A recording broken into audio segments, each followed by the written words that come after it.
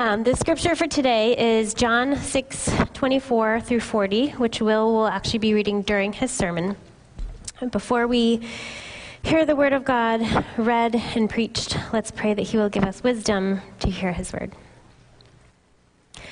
Jesus, you tell us that you are the bread of life. Feed us with your word this morning and be with Will as he preaches it. Open our hearts and our minds to receive your teaching and encourage us in our belief and faith so that we may never thirst. We love you, Lord. Amen.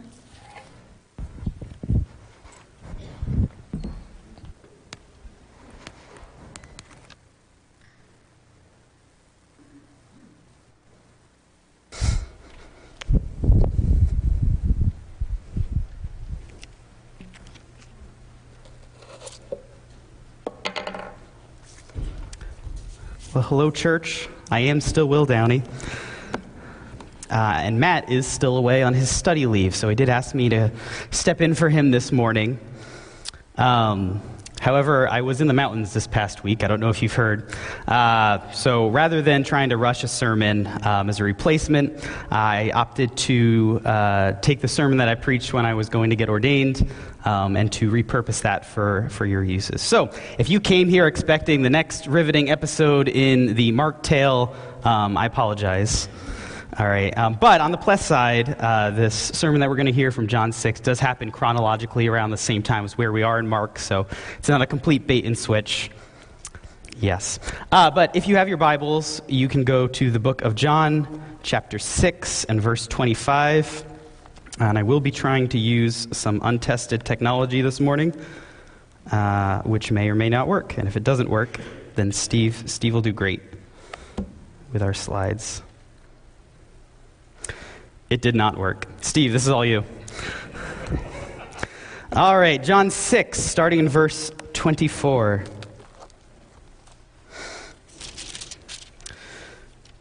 When the crowd saw that Jesus was not there, nor his disciples, they themselves got into the boats and they went to Capernaum, seeking Jesus. When they found him on the other side of the sea, they said to him, "Rabbi, when did you come here?" Jesus answered them, "Truly, truly, I say to you, you are seeking me not because you saw signs, but because you ate your fill of the loaves. Do not work for the food that perishes, but for the food that endures to eternal life, which the Son of Man will give to you. For on him God the Father has set his seal." Then they said to him, "What must we do to be doing the works of God?"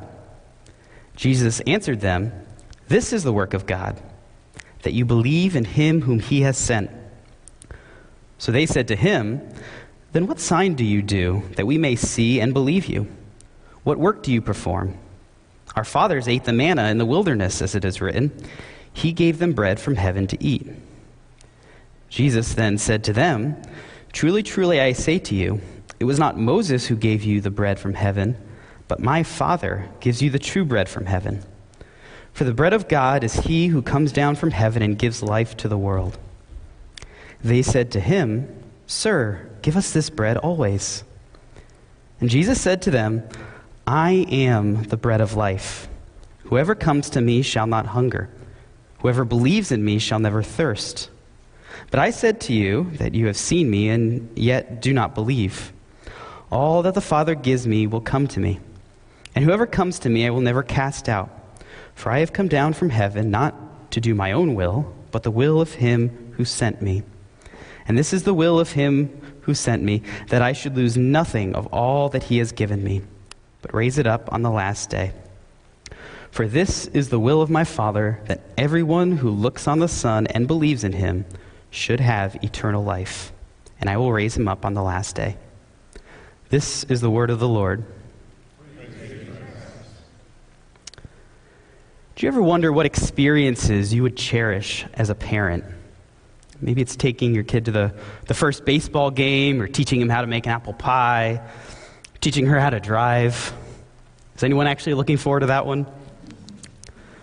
Well, for me, before I even knew I wanted to be a parent, I was excited for introducing my children to Star Wars. In fact, a family member of mine got me a Good Fathers Start with Episode 4 shirt when my first son was born, which is true. Good parents start with episode 4, so write that down. Last year, it finally happened. Now, I knew I wanted to go big, and so my brother-in-law, Matt, and I were looking into all the different possibilities. We looked into maybe doing a private showing at a movie theater, but there was no go there. They have some legality snags about playing movies that they don't currently have the rights to. But then I remembered I do know a place with a pretty good sound system and a larger-than-average screen size. So... William had an absolute blast. He has been thrilled for anything Star Wars related since then. And Matt and I have been enjoying every moment, sharing our passion with him. Well, almost every moment. There's a couple other slides there, too. You see, there's this scene in The Empire Strikes Back. Spoiler alert for like a 50-year-old movie. There's a scene in The Empire Strikes Back when Luke Skywalker has come to Cloud City to rescue his friends from the evil Empire. And captured Princess Leia sees him coming and yells to him. She says, "No, turn back, Luke. It's a trap. Run!" And then she's dragged off screen by some stormtroopers. And Luke, he thinks about it for a moment, and then the hero of the story, he keeps proceeding and following them. And it was at that point in the movie that my son, my innocent 4-year-old son, responds with, "He isn't listening to her just like Daddy doesn't listen to Mommy."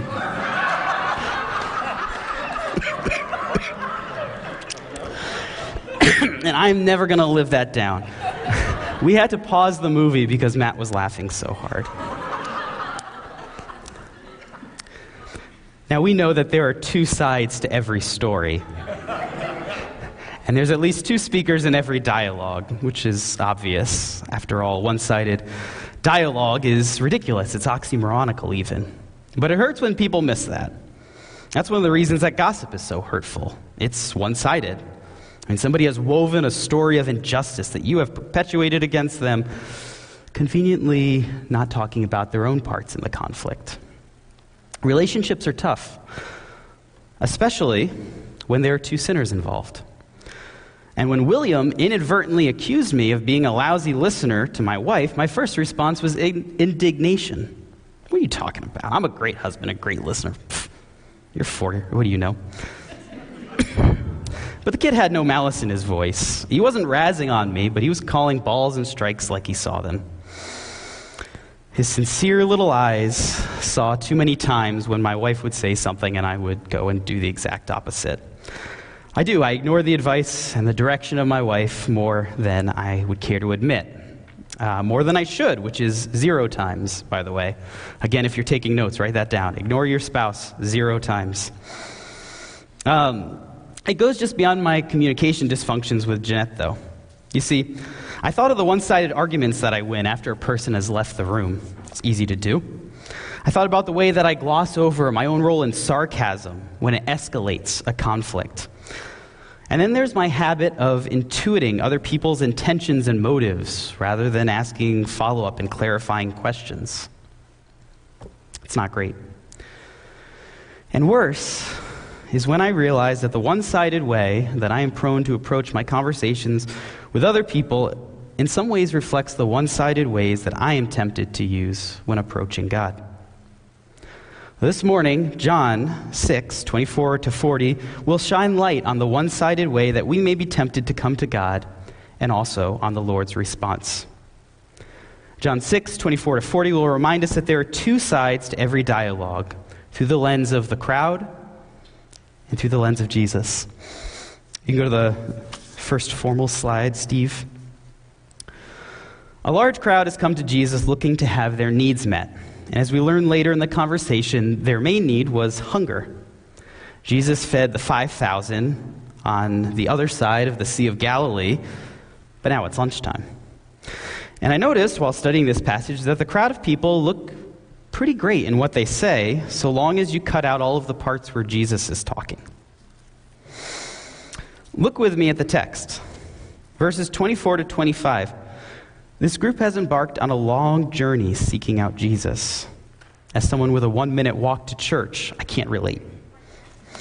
In verse 28, the crowd is being proactive. What must we do to be doing the works of God? I love the heart, guys. In verses 30 to 31, we see them thinking biblically. Deuteronomy 18 commands that a prophet of God verify his authenticity. So the crowd reasons that since Moses set a precedent of performing miracles to show that he was really from God, Jesus ought to as well. And finally, when they are offered the bread of God, they respond in verse 34 with longing for what Jesus has to offer them. They say, "Sir, give us this bread always." And yet, though they seem so eager and so receptive here, at the end of the chapter, we see that many people depart from Jesus disappointed. Maybe they went back to their neighbors, complaining that they had been all in for Jesus. They'd said all the right things, but the man just didn't measure up. Perhaps you yourself have looked into Jesus, but have turned back disappointed. Well, now I've painted a fairly rosy picture of the crowd based on their words alone, but once again, if you cut out the bits where Jesus is talking from the passage, the crowd looks pretty good, pretty faithful, pretty eager to learn, pretty desirous to be fed, literally and spiritually. They only start looking bad when you consider that talking to God is not a one-sided conversation.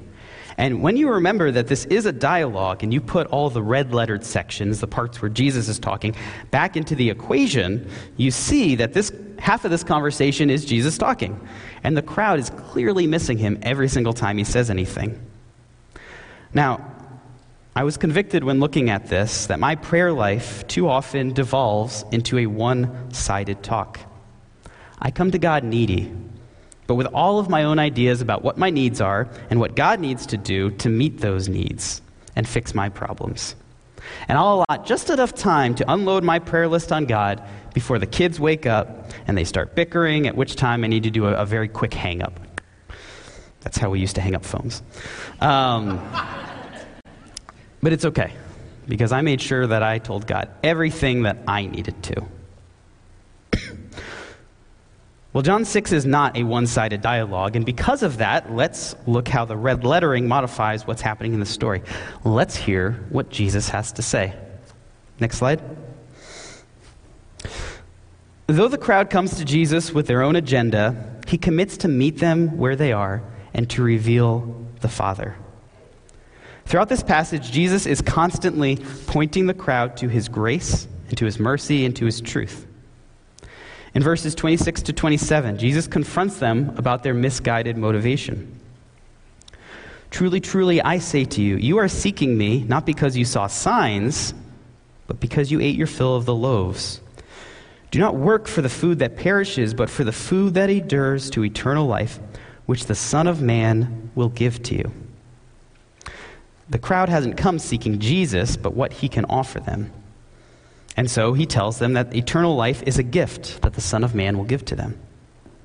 But then they latch on to the wrong word of what Jesus said. They latch on to work. Now, they consider themselves to be good law-abiding Jews, and so they wanted to know what works they needed to do to be in good favor with God. And here again, Jesus patiently clarifies. God's grace is not earned. The work of God is not constant human effort. It never was. It's belief. It's faith in him whom God has sent. The work of God is faith in him whom he's sent. Rather than interact with that bombshell of a revelation, the crowd changes the subject. They ask for a sign to verify that Jesus is who he claims to be. They remind him that Moses provided for their needs by giving them manna in the wilderness. Jesus fed the 5,000, and that's amazing. That was a good start for sure. But Moses fed a whole nation for 40 years out in the wilderness. The way that Jesus responds to that redirect is masterful. Jesus guides them to a key mistake in their thinking. Was it Moses who provided for your needs? Who gave you the bread, or was that God? And after redirecting them to their true provider, he again points them to their greatest needs. It is not lunch, but life that the Father alone can give to the world. The reason that this passage stung as I was preparing was how much lunch I go to God for. and how little life. How much lunch I go to God for, and how little life. Now, this is the first place in the passage that I can see that the crowd really interacts with what Jesus has told them. They seem to have heard him. Yes, please, give us this life-giving bread. Give it to us always. And in the final verses of our passage, Jesus lands the plane. He reveals himself to them. He is the bread of life.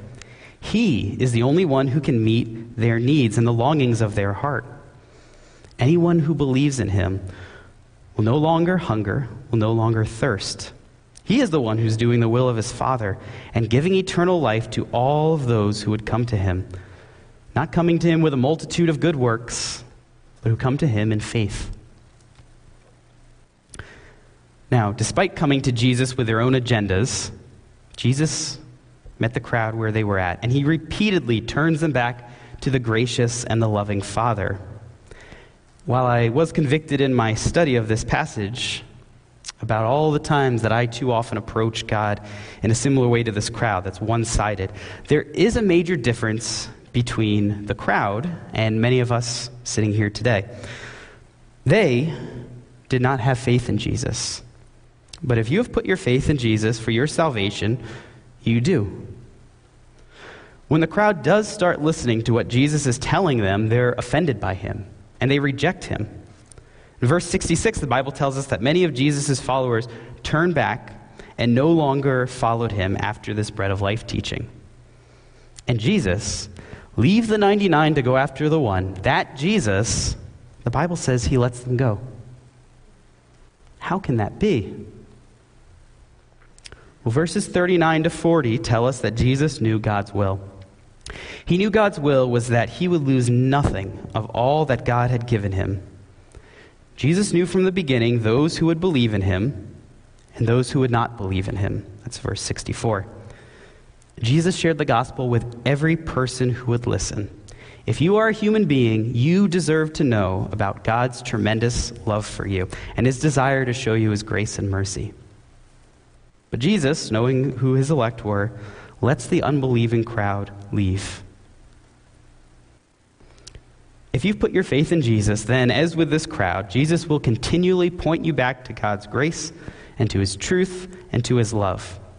He does this through the Holy Spirit. He does this through his word. He does this through the fellowship of believers meeting together. But if you have faith in Jesus, as he's revealed himself, unlike the crowd that we see, he will never let you go. Jesus will never let you go. Romans 8 tells us that nothing can separate us from the love of God that's in Christ Jesus. He may leave you to your own devices for a season, but never for good. Even if you, like this knucklehead, may approach God with a less than receptive heart at times, he will never let you go. Now, if you've joined us this morning and you are unsure about what to do with or to believe about Jesus, welcome. I'm so glad that you are here. The Barn is a fantastic place to investigate the Christian faith alongside some of the most genuine Christ followers that I've had the pleasure of rubbing shoulders with. And I long for you to come to a full realization that God's love for you is true. That to those whom he calls, it's a never stopping, never giving up, unbreaking, always and forever love. If it were not true that Jesus would lose nothing of all that God had given to him, I'd be without hope. But praise God that our eternal destiny is not based on us and our works and our strivings, but on him and his finished work. Praise God that our prayers are not one-directional. We come to Jesus with our needs. He both meets us where we are, and he points us back to the loving grace of the Father. Now, I believe that no exposition of God's word is complete without application. So I thought long and hard about a good action point that I could send all of us out with. Something that we could do to put God's word into practice in our life, to strengthen our walk with Christ. And then the irony of that question set in. You see, like the crowd, I want to know what works I must do to please God. Now, certainly there are many things that are commanded in Scripture. which in a different passage it would be entirely appropriate to issue and to challenge you with. But I think from John 6, my application for us today, and the point that I'm going to land on, is this. Whether you come to Jesus in faith, whether you come to Jesus with questions, this is the work of God, that you believe in him whom he has sent. No more and no less. Please join with me in prayer.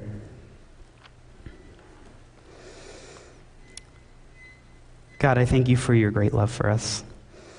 I thank you that you understand our shortcomings, God, and that you are committed to meeting us where we are. God, thank you for never giving up on us, always turning us back to you. God, I praise you for the security that we have in you, that nothing can separate us from your love in Christ. And I pray that all of us come to a fuller realization of that in our lives this week, that we stop striving for your love, but we rest in it. In your good name we pray. Amen.